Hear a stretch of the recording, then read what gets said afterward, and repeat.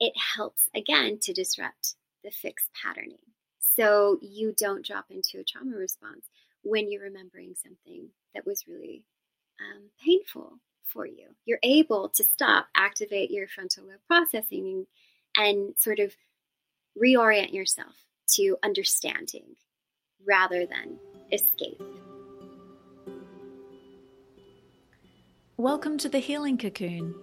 I'm Jacoby Gray, soul alignment and success coach and energy healer, which means I can intuit the subtle layers of your energy field to promote ultimate health and well-being. My goal for this podcast is to shed light on the healing journey itself and help you feel more supported as you embark on the process of unpacking your past to consciously create your present and start living the life of your dreams. Through the study of coaching, kinesiology, holographic kinetics, meditation, Reiki, the chakra system, and many other modalities, I've learned how to release the blocks that were holding me back. Now I'd love to help you do the same. By embarking on your own self-healing process, you'll see the world transforming around you in ways you never thought possible. You'll begin to experience more connection, clarity, love, fulfillment, synchronicity, and success than you've ever had before. So welcome to the Ascension.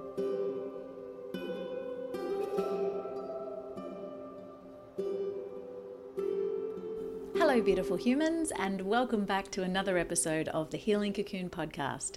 Today we're speaking with my dear friend, Stephanie Kuehn, who I met in 2019 at a writers group we were both part of. And since we both had a passion for healing and screenwriting in equal parts, we became fast friends. To me, the process of storytelling has always been a tool to deepen my understanding of the human condition. And absolutely, if I hadn't studied acting at university, I would have studied psychology.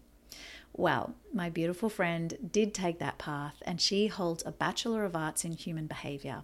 She's currently completing a Master of Arts to PhD psychology program with the aim of becoming a licensed psychologist.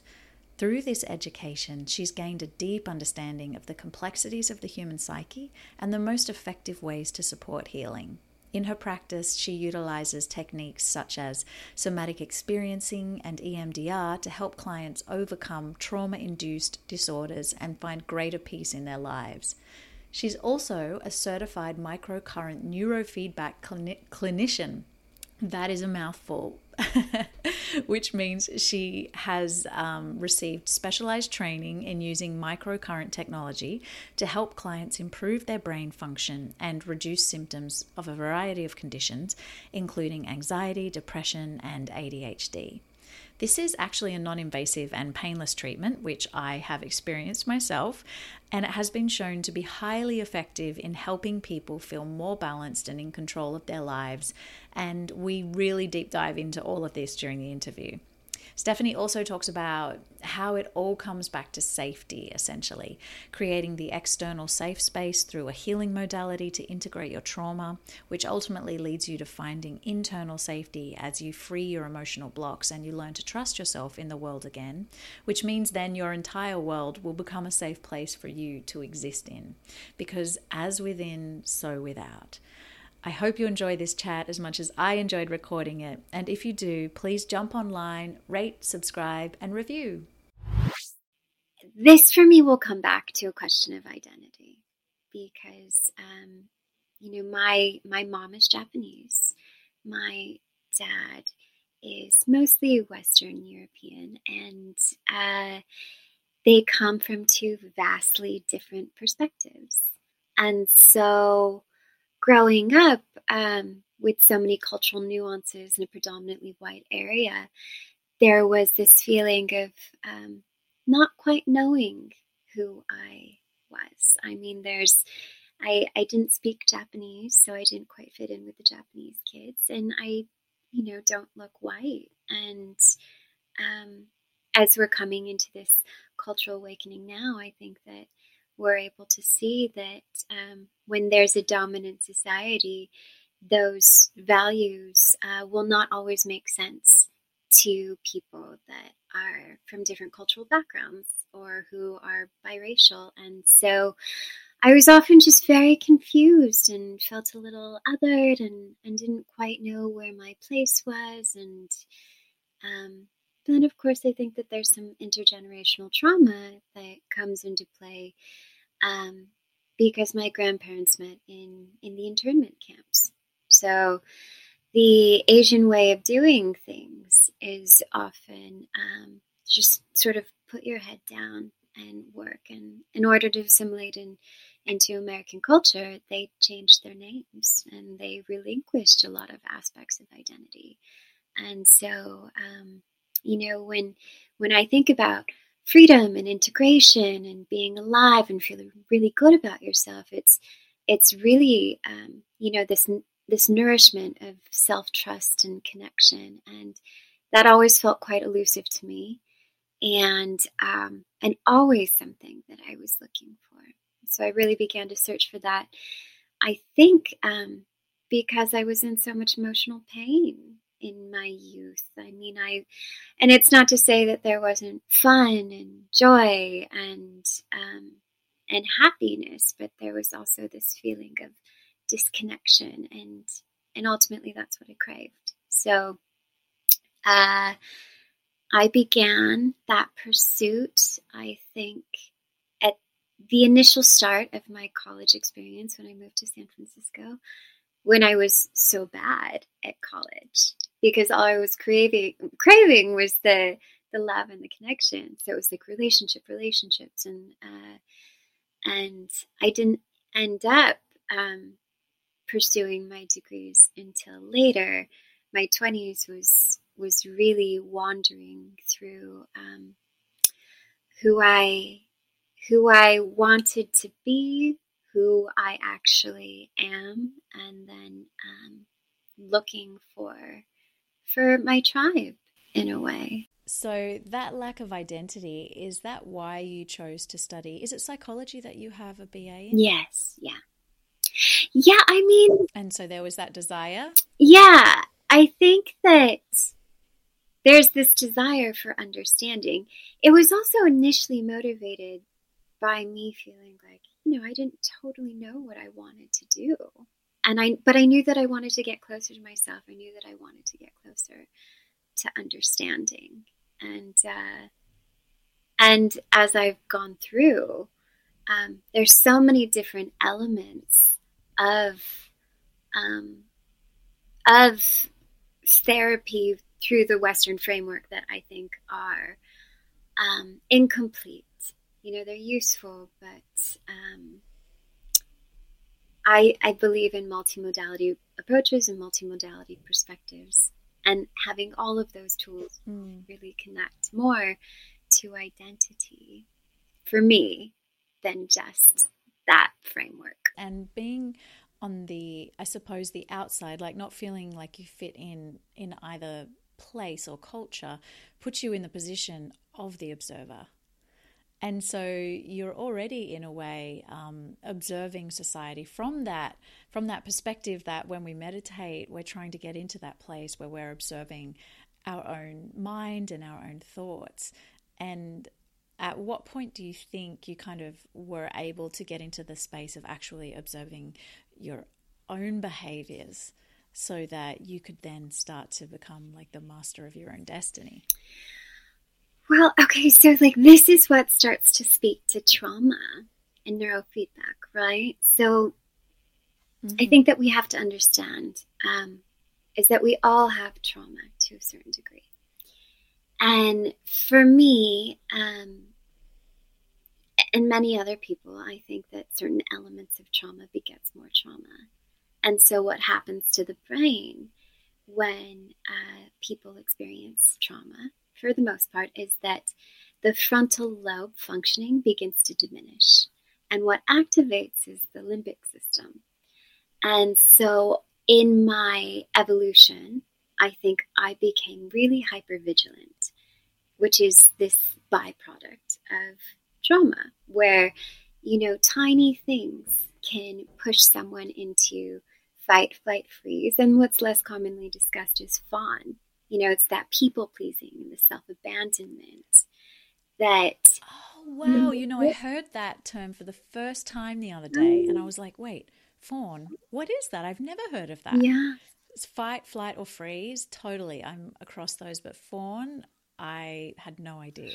And it's really most common amongst women, right? Because, and there could be a biological imperative for that too, just in the physicality of our strength. Sometimes that's not going to be efficient to remove ourselves from scary situations.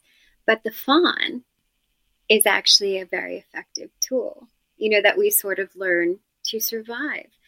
And so for me, being able to really ground or to find safety had to do with understanding my responses and my reactions to things that did not warrant those trauma responses, that fight, flight, freeze, or fawn. But I felt myself go into that quite often without understanding it. And so in that sense, that's where psychology becomes incredibly helpful. And also where modalities like EMDR or neurofeedback become really helpful too. And this is what I really hope to see change as we evolve as a society. It's a mind, body, spirit approach. Like when things happen, it's not just like, oh, we have our mental health issues. It's like you're physiologically changed based on some of the things that happened to you. In fact, I think we talked about this earlier. I can't remember if I told you, but there's a few studies actually, that show that the descendants of Holocaust survivors, 2 generations removed, will have different functioning in their HPA axis. And wait, what's HPA axis? That is the let me make it simple. Basically what happens, yeah, layman's terms, that the amygdala in the brain will release cortisol and epinephrine and certain neurobiological chemicals that will have an impact on all the systems in your body. So basically, to the point, people that have PTSD can pass on their trauma physiologically, and it will impact digestion. They're more prone to depression or anxiety disorders, just certain nuances. But there are ways to help heal and improve those disorders by stimulating the brain in different ways, by reconditioning ourselves through technology to, stimulate the autonomic nervous system. And that's what I do. For the most part. Yes, that's a beautiful segue, I was about to say. Beautiful segue into what you do, which is neuro microcurrent feedback, is it? And EMDR? Close. Yeah, it's micro. Did I get that right? Yeah. It's microcurrent neurofeedback. And EMDR. And a little bit, and there's a little bit of everything, because there's also like somatic experiencing that comes through with that too. It's like building awareness of all of our responses and all of our desires and, yeah. Yeah. So the word somatic, we hear it a lot, but for listeners who don't know what that means, could you just give us a brief understanding?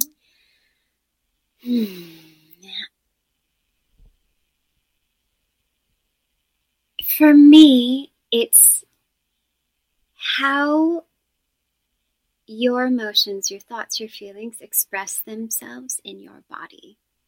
So when people say you store trauma in your body, or, this is why people, who have trauma will have fibromyalgia, have digestive issues. The endocrine system is disrupted. We're made of chemicals and electricity, and we have responses. Like when we're anxious, our palms can get sweaty. Our hearts will beat faster. Another example is that when we're in a trauma response, when we find that fight, flight, freeze feeling, our normal instinct is to take a sharp inhale through our mouth, because that sets the trajectory to fight, flight, freeze, or fawn. And, the opposite thing. So that's activating your nervous system.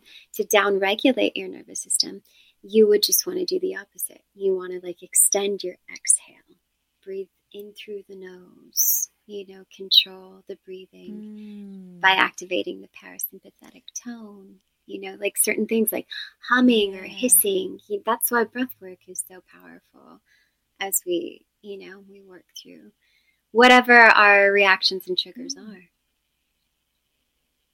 So somatic therapy is working with things like the breath and becoming aware so that we can again start to disrupt that pattern that we've learned between our mind and our body. Right. Or understanding what your body is trying to tell you. Sometimes I think people to the will dissociate so completely from their bodies. Sometimes because what is being experienced on the inside is too overwhelming, which in my personal opinion is why addiction happens. It's, there's a cause behind these things. It's like, what are we trying to escape, or how are we self-soothing? Because it can be really overwhelming to sit in those feelings and sensations. Yeah. Okay. So I've got two questions that I want to ask, and we can figure out which is the most important to address first, logically. I guess the first one is I'd love to just know, what is the micro neurocurrent feedback and what is EMDR?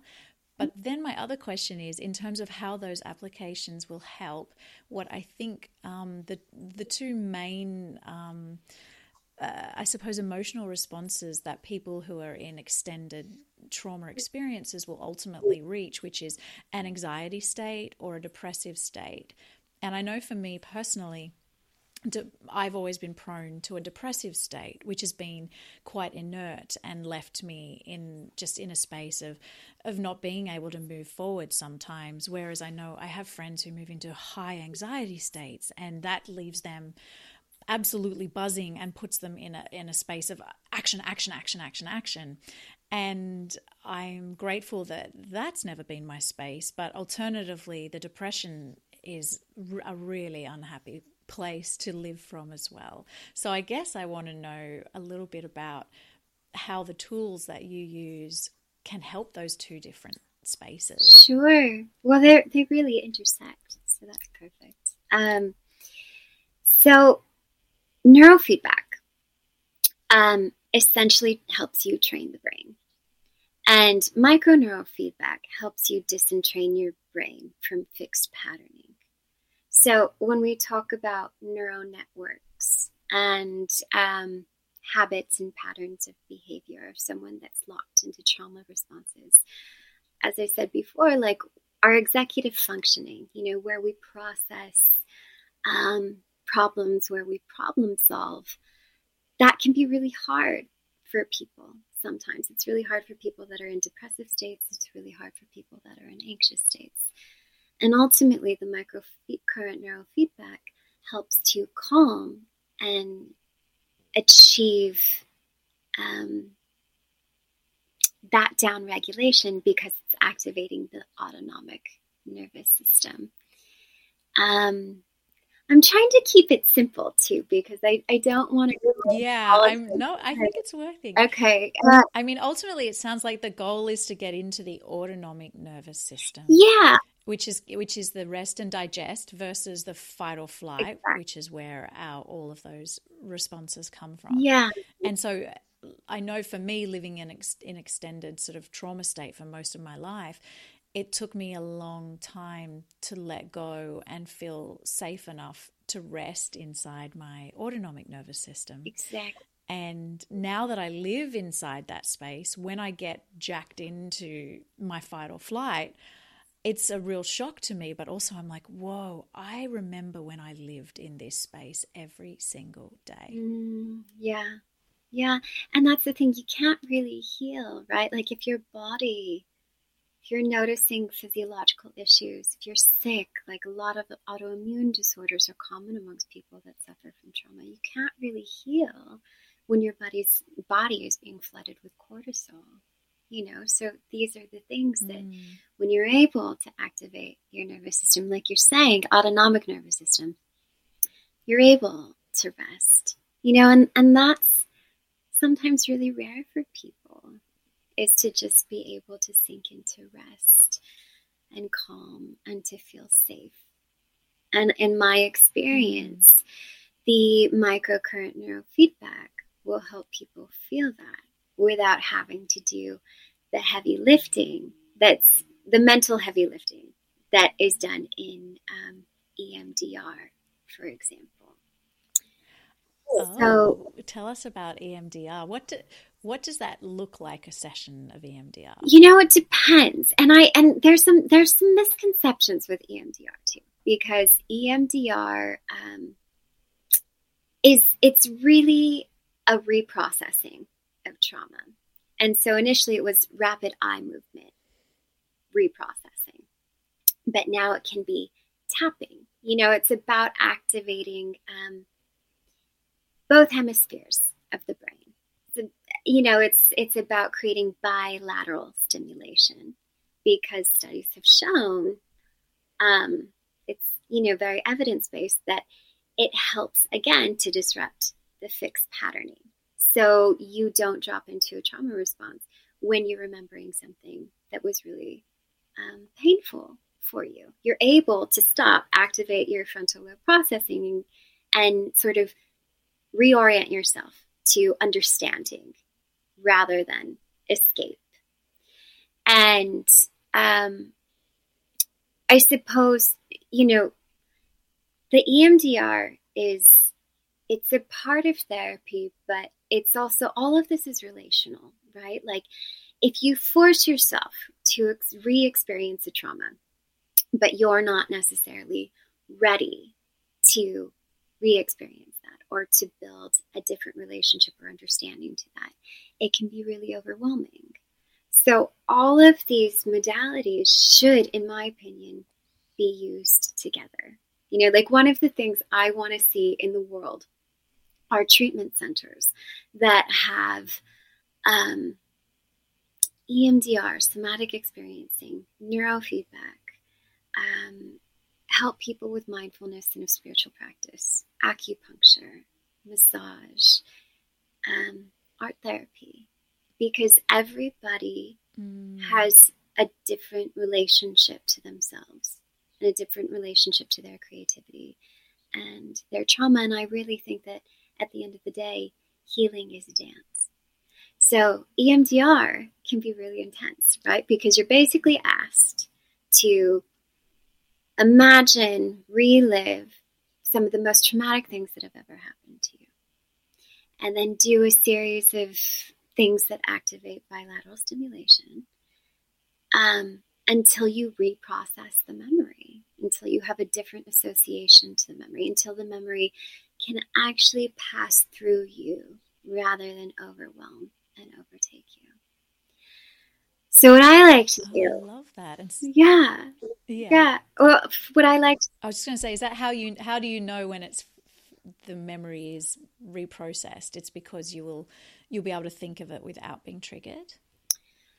Yeah, that, and you can respond to the triggers differently. There's more space. It's like there's more space in your heart, in your mind, in your body to understand, to not take responsibility for it in a detrimental way if you were a victim of trauma. To know that, like, that was them and this is you. A very difficult piece is that people will sometimes want to, chop, get through it like really fast. And that's often not the way that healing works. It's not a force. It's relational. Like, healing is a process. It's not a project. And so the EMDR is something that people are ready for or they're not ready for. When you are really ready, and you and I have talked about this before, when you're really ready to do the work, you know that it's painful. It's not a quick fix. reprocessing a memory forces you to be with the memory. And that can be really scary. I'm interrupting this awesome chat to tell you about one of my all-time favorite creations, the chakra meditations. A potent combination of yoga nidra, binaural beats, and the chakra system.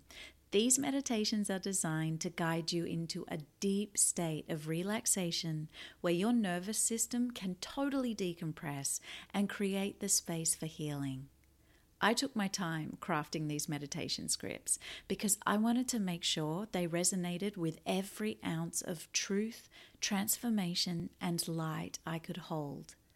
Each individual meditation addresses the specific attributes of each chakra and has a soundscape composed by source vibrations that is attuned to the frequency of each chakra as well. So from the main root aspects of prosperity, grounding, and belonging, all the way up to the bliss, self-reflection, and enlightenment of the crown chakra, each meditation is going to take you on an intricately curated journey to energetic freedom. You can download them via the link in the show notes of this episode or on our website, urbanascension.co. That's C-O, not .com, urbanascension.co under the chakra banner. I can't wait for you to experience their magic. That's also why the microcurrent neurofeedback is one of my all-time favorite therapies, because of the way that it's like a calm that washes over you. Like I've had clients that have experienced state right that they repressed, that they had forgotten about from their teenage years, and they're in their 50s. And there was one woman who was receiving the stimulations, and she started to spasm. And it was like this release of coming back into her body that she'd not been able to experience before. And I remember your first session when you had it. You had this calm. Yes. I mean, I would love to hear you talk about it. I did. Please. Why don't you remind me? I'm trying to think. It was literally December last year, wasn't it? And I remember you came. Yeah. I came in first of all to the place where you were. Now you've created your own business. You've been so successful doing that. But originally, when you were just learning, you started at a different center. And I remember going in there and having this session, and it was, I felt like, because I always go into these things, like I'm pretty hardcore when I'm ready for something to change. I'm very determined and I run at it. I remember you were like, so I knew I was going in there. Yeah. You wanted to. I was like, give it to me. Highest level to it. So I did. I was like, bring it.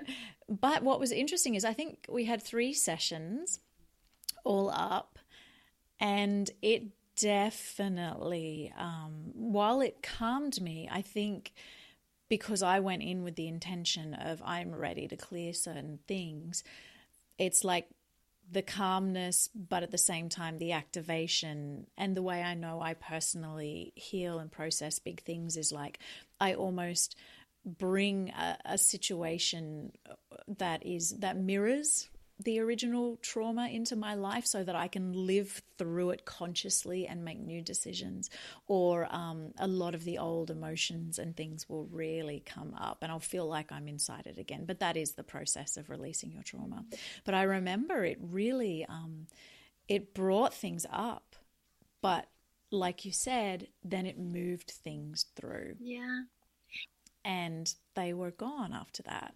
I'm so happy to hear that. And I should say to add, and I can't believe, I'm a little nervous, everybody. So I start to talk and then I go off into segues, but there is an auditory stimulation component. So with neurofeedback, there's typically either a visual or an auditory stimulation component with traditional neurofeedback. And then with microcurrent neurofeedback, there's a tiny vibrational auditory stimulation. And then we play music. And so those are the things that helps to disentrain from the fixed patterning, because it's also measuring and calculating your own brain activity and putting those stimulations back in. So to activate the autonomic nervous system. And Jacoby's sort of like the ideal client in some ways, and I'm sure everybody feels this about you, because you want to do the work and you're not going to repress the things that come up. And I think that that's the piece. It's like, if it's in there, you have to let it out. Like if it's the tearing or if it's the exhaustion. And there's this inherent wisdom, I think, that we have. And our bodies are really telling us what we need sometimes. And you would let those things out, or you would take a little neuro nap after session. And that was always really inspiring. It's like, you're not afraid to confront the things. And this is something my boyfriend said the other day that I loved. It's like, welcome rejection, because the faster you feel it, the faster you can let it go and move on. And for me, it's the same with healing. It's like, let's not deny ourselves the truth, because the truth is ultimately what unlocks and helps to settle the body, like the crying that can come from these things, the sharing, like the weight of a secret. There's nothing like that can crush someone's spirit. So all of these tools, all of these modalities are just like, how do we integrate? How do we individuate? How do we live the life that we're really meant to be living? And that's really accessible to everybody. So for me, when, you were asking about this, it's like, yeah, I would love to talk about these things. And then I'm like, and the future is policy change. Like, I want to make these accessible to everybody, because they should be, and they're needed, because, the traditional model of Western therapy it needs more. It's great, but also therapy needs to be colonized in a certain way to integrate other cultural perspectives, which are actually quite helpful. And now I'm going to sip it and... Yes, that's... it's like, don't rock the boat too much. So in terms then, looping all of this great juicy stuff back around to my question about the two different sort of main pathways people tend to go, whether it's depression or anxiety. The idea is that with EMDR, you can either choose to go indirectly to the deepest part of your healing, or you can use something like the neurofeedback, which means you don't have to sort of, I suppose, consciously address something immediately, but it gives you a peace and a relief from the harsher aspects of things like anxiety and depression, that brings you into a space of centeredness where you might then be able to start feeling strong enough inside who you are to look at the things that you need to let go of. Yeah. It's about safety, right? Like, I think when you feel safe, that's when you do the work. And and I would say too, anxiety and depression are definitely two. If you were going to do a spectrum, there's the anxiety and there's the depression, but I would even take it further into like dissociative states. Like dissociative identity disorder is actually it's like a fragmentation of the self. When something happens and people are not able to hold it, it's not just like this sinking into depression. It's actually like, I'm going to let different parts of myself take responsibility and hold certain memories so that other parts can be free. So, and then they divide themselves from the part that's holding the pain or the memory, and they just live inside of the aspects of themselves that are free of that. Yeah. So I have a client whom I love. She's one of my favorite people, and she had significant medical trauma when she was young, and so there would be parts that would come forward that would take the pain and hold like hold the pain, hold the trauma. And then there would be parts that were kids that like wanted to just celebrate and be friends. And as she got older, different parts would start to emerge, different roles. And it's really kind of amazing because this fragmentation, it's almost as though some of these parts have different nervous systems. You can see the change in the eyes. You can see the, one of the parts needs less insulin than a lot of the other parts. It's just, there's physiological changes that can happen. And so when we look at the complexity of being human, of finding the right modality at the right moment, it's complicated. It's a complicated question. It's like dating, like most of us don't marry the first person that we fall in love with when we're like 12 years old. And it's that sort of thing that I would want to encourage people to do, not just with, the modality that they're working with, but their healers and their therapists. And so going back to this client that I used as the dissociative example, that's really the full spectrum for me. It's like this depressive component where you have to fragment yourself so completely to survive. Now, her treatment, and it really depends on what she decides is best for her. She, grows into who she feels most comfortable as. Is, do I integrate these parts, or does it serve me more to keep them separate? Like, let these people that have supported me live. And that's really the question that we're always asking ourselves, and people that are therapists or in the healing field. It's, how do we create integration? And that's really what EMDR is, to a certain degree. It's the reprocessing so that there's an integration of body, mind, soul, deep peace, calm. Same thing with the neurofeedback. It's like, how do we just downregulate so you feel safe? So for me, the end result can be really similar. And it also doesn't work for a lot of people. And that's why, there's so many different types of EMDR. There's like the rapid eye movement reprocessing, which can be way too much. That's why like the tapping is much more gentle, and how you rework those memories it's a dance. There's a framework, but it's different for each person. And then similar to the bandwidth, like as an example, when people are in those highly anxious states, they'll be in high beta, right? And they'll basically like, I need to fight, run, get out of here. When it's dissociative, as you're talking about, it can be so disembodied, it can be so disconnected that you can drop down into like delta deep sleep brainwaves sometimes, like catatonia. Wow. Like that's...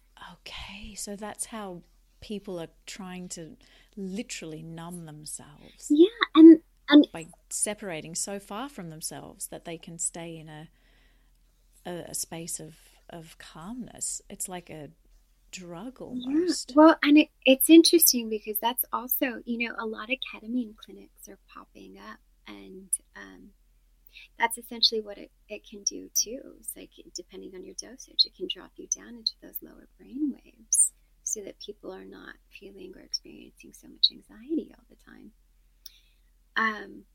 Right. So once you have the experience once, so how does this start to shift anxiety? Because once you have, let's say you do all these things and you go into a space and you have your first real experience of peace, from that point on, is it that, as with any new information you receive, you can't unknow it. You can try to fight it and ignore it, but at some point, if you don't want resistance and blockages in your life, you need to accept the new piece of information and move forward. So if you have finally had this experience of deep rest, is it that then your body has a new knowing, and so you can start to learn how to come back to that and spend more and more time in that space? Is that how you counteract the anxiety, or is it, I'm just wondering if once someone has this experience once, is it like the fix, or is it something that once their body has touched, it becomes part of their understanding of who they could be, And so from that point on, they're constantly, or there's a desire, like with opium even, that you want to seek that space again now that you've found it. And so you continue to want to do the things that will take you back to the space. Like, how does it all work? So, I mean, I'm glad you asked this because, so there was a study just recently out of UCSD that was released on the microcurrent neurofeedback. And what they did is they took veterans who had sustained traumatic brain injuries. And when you sustain traumatic brain injuries, the brain, there's a lot of neuroplasticity, like the brain can regenerate itself. But injuries can vastly impact mood, behavior, character, personality. And outside of the clinical benefits, which was reduced anxiety, reduced depression, just a reduction in troublesome symptoms all the way around, you could see when you put people through these MEG and fMRI scans, improvement in the areas where injuries occurred. So, it's not just this sense, this feeling, like the clinical experiences that we're able to measure. We're actually able to see this is changing the brain. And as I said before, trauma does change the brain. Trauma changes the body. So if you're able to create an opportunity for regeneration, which is what this is leading to, we are still just learning about the implications of that, right? And so, but from this therapeutic framework too, depending on why someone is seeing me for neurofeedback or EMDR, my answer may change. It's sometimes, if it's a physical injury, that could potentially require less, than like an emotional pain of an abusive childhood or a sexual trauma. And so in those cases, it comes back to safety. It's like, how do we make safety fun? Like, when do you stop? When do you pause? Like, can you pause? Like, can you use your voice if we're in an EMDR session and it's getting to be so much? Can you advocate for yourself just to say, I need a minute? Because those are the interventions that are applicable to real life scenarios. It's like you're fighting with your lover, or you're getting really upset, or you're feeling violated in some ways. It's like because what happens in those therapy rooms, it's challenging, but it's also, you're safe, right? It's like, that's when you're really taken care of and you're feeling good. The greater work happens when you're out in the world and you're able to utilize some of these tools, and the modalities that I've spoken about really are just, from my perspective, creating space in your brain so that you can make choices that serve you. Right. That's a great answer. So it's not just the experience of rest and digest, but your brain is actually changing to the point where when you experience something that would normally trigger you, you actually have and can hold enough sense of self to make a new choice in that moment, rather than just automatically hitting the trigger switch. Yeah, it's always complicated to talk about the neurobiological changes that are happening with the emotional stuff. And, the science is evolving. Neuroscience is in its infancy. So is consciousness studies. Like, I was reading something the other day about the interdependency that exists in nature with certain trees. Like some, through their roots, will offer more carbon monoxide when one needs it and like take it away. It's this dance, and everything's this is this dance, and figuring out what works for us as individuals. It's like spiritual beings in human bodies. Is really the gift that we're given in this life. Free will. Yeah. And with this question's been just floating around in my mind, so I want to ask it, because we were talking about EMDR and framing it in such a way that if you really want to go in on your trauma and reprocess those traumatic events, you will use that as a potential tool. With my own trauma, one of the ways it expressed itself was in extreme fear of heights. And this is coming back to the idea of creating safety internally. Like extreme, like absolutely petrified, could not walk even remotely close to the edge of a cliff, freaked out on a balcony, like extreme sense of heights, couldn't dive off a diving board. Yeah. But what's interesting, as I grew and really went in deeper and deeper and deeper on my trauma, which I always knew, I knew what the instigated it, and I knew the defining events.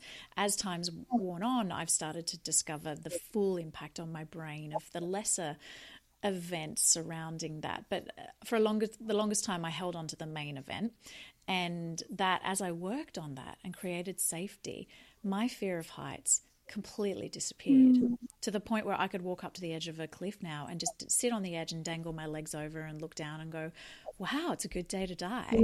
But like, not in a bad way, but just in a, this is life. I'm living and I'm not afraid. Like this fear that would be inside me previously with heights is completely, absolutely gone. And so with EMDR, let's just say someone was only aware of their fear of heights and had repressed the greater trauma that created the unsafety that created the fear of the heights.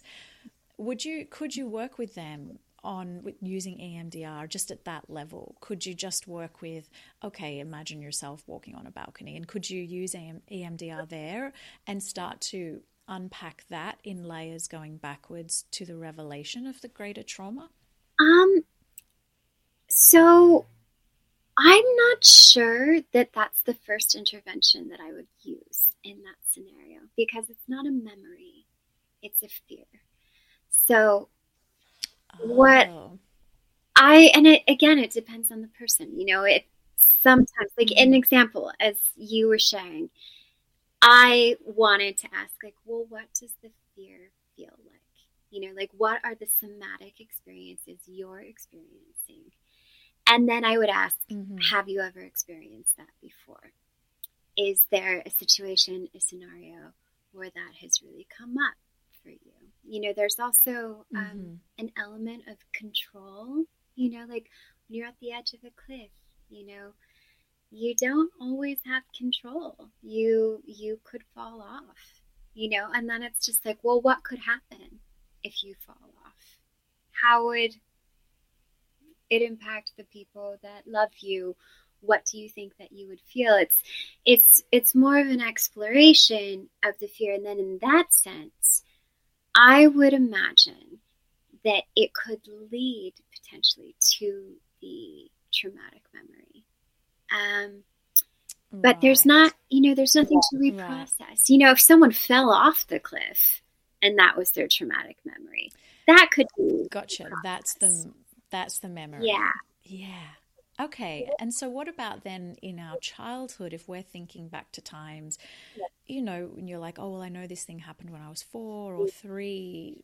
And of course, you're through the mind of a child. Did it happen in the way you think now as an adult it happened? But can you work with EMDR to try to reprocess a memory that may or may not be true because your young mind is so young? Absolutely. Is it real or not, I guess? Yeah. And it's really important to do that in order to create understanding for it. It's in that sense, it can almost be like a memory retrieval. So that can help to, I had one client at the trauma center who, she knew something had happened to her. She was in her mid-20s by the time she was there. She had known something that had happened to her. And it created such an imbalance for her, such a fear, that she developed borderline personality disorder. And throughout the work, throughout the EMDR, and I didn't treat this. I had neurofeedback with this client, but somebody else was doing her EMDR. But through the EMDR, she was able to figure out at what age the trauma had occurred, who the trauma had occurred with, and begin to reprocess some of those associations. And I saw an incredible transformation. And that all, I think, happened because she was able to finally understand her truth and understand what had happened to her. But she was also in an environment that was safe enough for her to really begin to do the work. She's an amazing person. She's doing so well.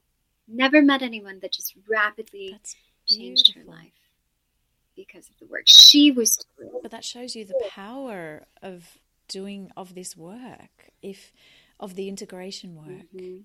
If we can recover a memory where we don't know of, but that's impacting us, or if we have the courage to confront a memory that we know of that's impacting us, if we can clear that and integrate that, we recreate safety in ourselves. And once we are safe again, that's when all of the rest of our beautiful talents and abilities start to blossom and flourish, and we just naturally start attracting and magnetizing the life that we really want to be living. Agreed, right?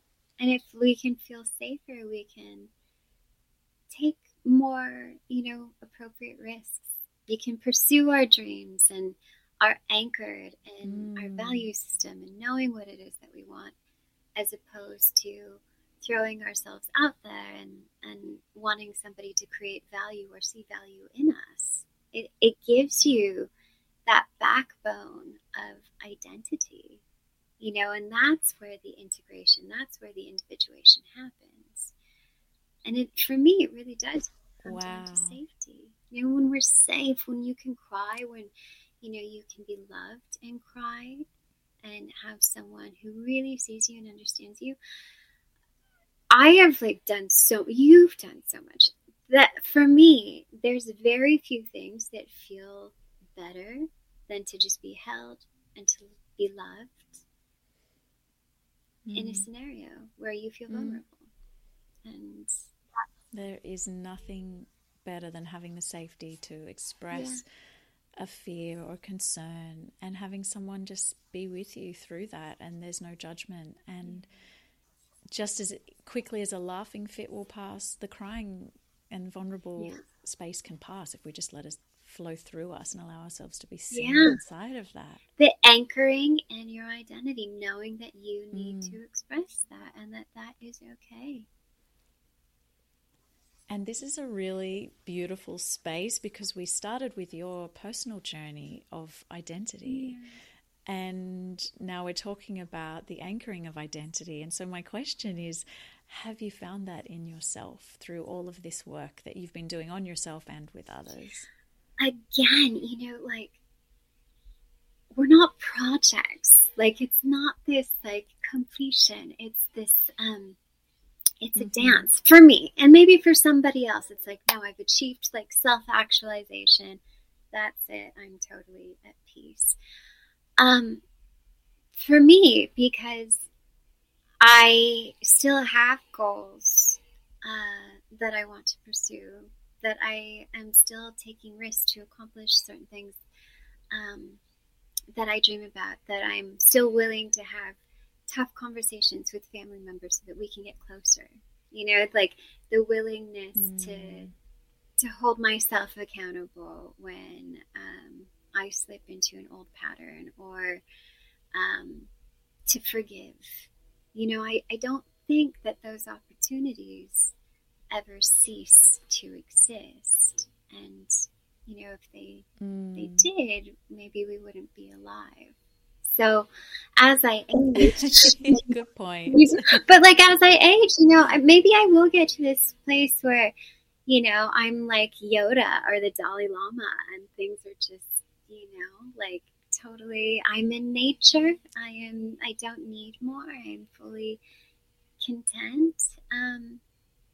Right now, that's the ultimate sense of self-actualization, I suppose. But is it, in terms of the need to know where you fit, is the sense of finding a sort of a fit inside you? It doesn't mean that we don't have all of our history behind us that still comes through us sometimes, but that finding that place inside yourself where you're like, well, I fit in me, and Yes. that's okay. Yeah. It may not be a perceived fit in the outside world because it's only ever our perception of whether we fit or not. But I feel like as I've gotten older and I'm just learning how to embrace myself and realize that and find my own fit, like the jigsaw puzzle of me, rather than trying to jigsaw puzzle myself into everybody around me, that I've found a calmness from which I can take those risks that you're talking about. Yeah. For me, when I listen to you talk about it, I feel like a home. Like, do I feel at home in myself? Am I really taking myself everywhere I go, or am I abandoning myself in some way? And I don't abandon anymore. I'll still speak sometimes and go like, ooh, maybe like, that was intense. I have PMS today. Sorry, it came off too strong. You know, like those kinds of things where I have to like just, you know, like, who do I want to be out in the world? But do I feel home with myself? Yes. And I will also say that when I'm alone, you know, like that's the easy point to be with myself. But it's when I'm like with my partner, for example, like if he's, you know, hurt my feelings in some way, or if I've hurt his feelings in some way, and, you know, like the vulnerability of then connecting in that moment. I'll use my therapist as an example, you know, like when because I have to have a therapist.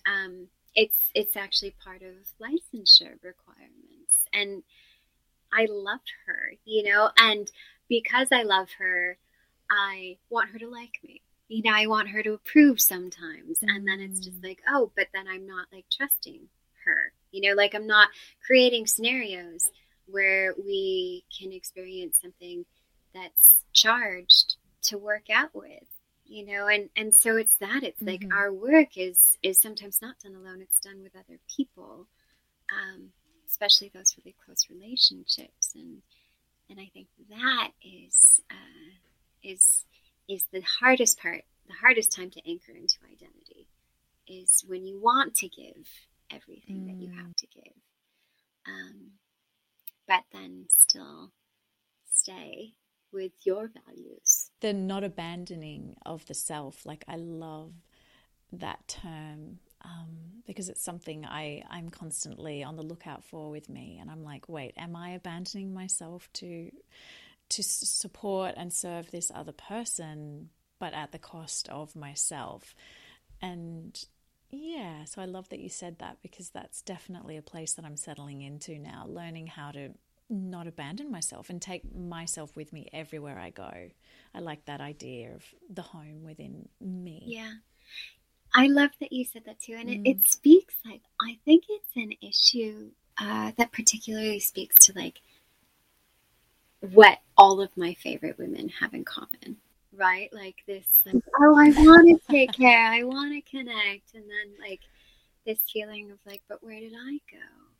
You know, and that sometimes I've been having my clients like schedule things. For like schedule, like I want to appreciate, you know, nature for 15 minutes.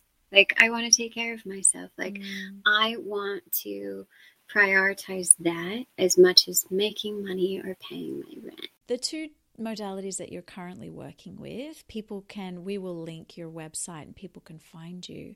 Is this something that they need to work with you in person, or can it be done online? It can be done. Well, the neurofeedback obviously has to be done in person. The EMDR can be done. Just so people know, that's where you actually get like little suction caps attached to your head, and you get like little electric shocks. So it's a physical thing that needs to happen. By the way, you don't feel them. You were not like no, we're not doing like no. Yes, yeah. So they're just like little EEG electrodes. It's very nice.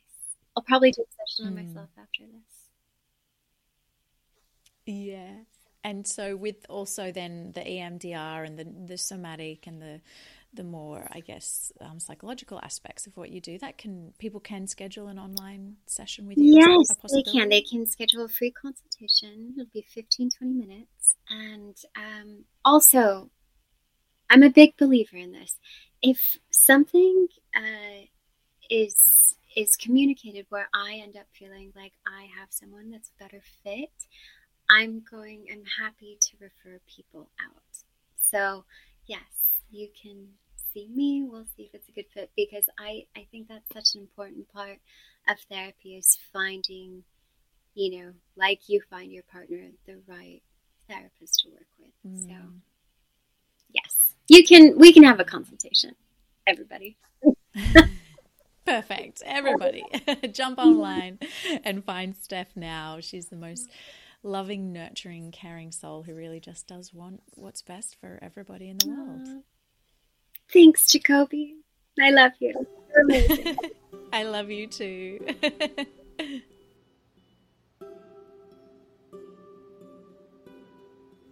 I hope this episode has inspired you to keep going on what can sometimes be a tough road to inner peace and true happiness. If you want to dive deeper into what we talked about today, go to thehealingcocoon.co for show notes and all things personal growth. And don't forget, if you're loving The Healing Cocoon, then put that love into action and subscribe, rate and review on iTunes, Spotify, or wherever you download your podcasts. And until next time, my friends, let's rise and shine together.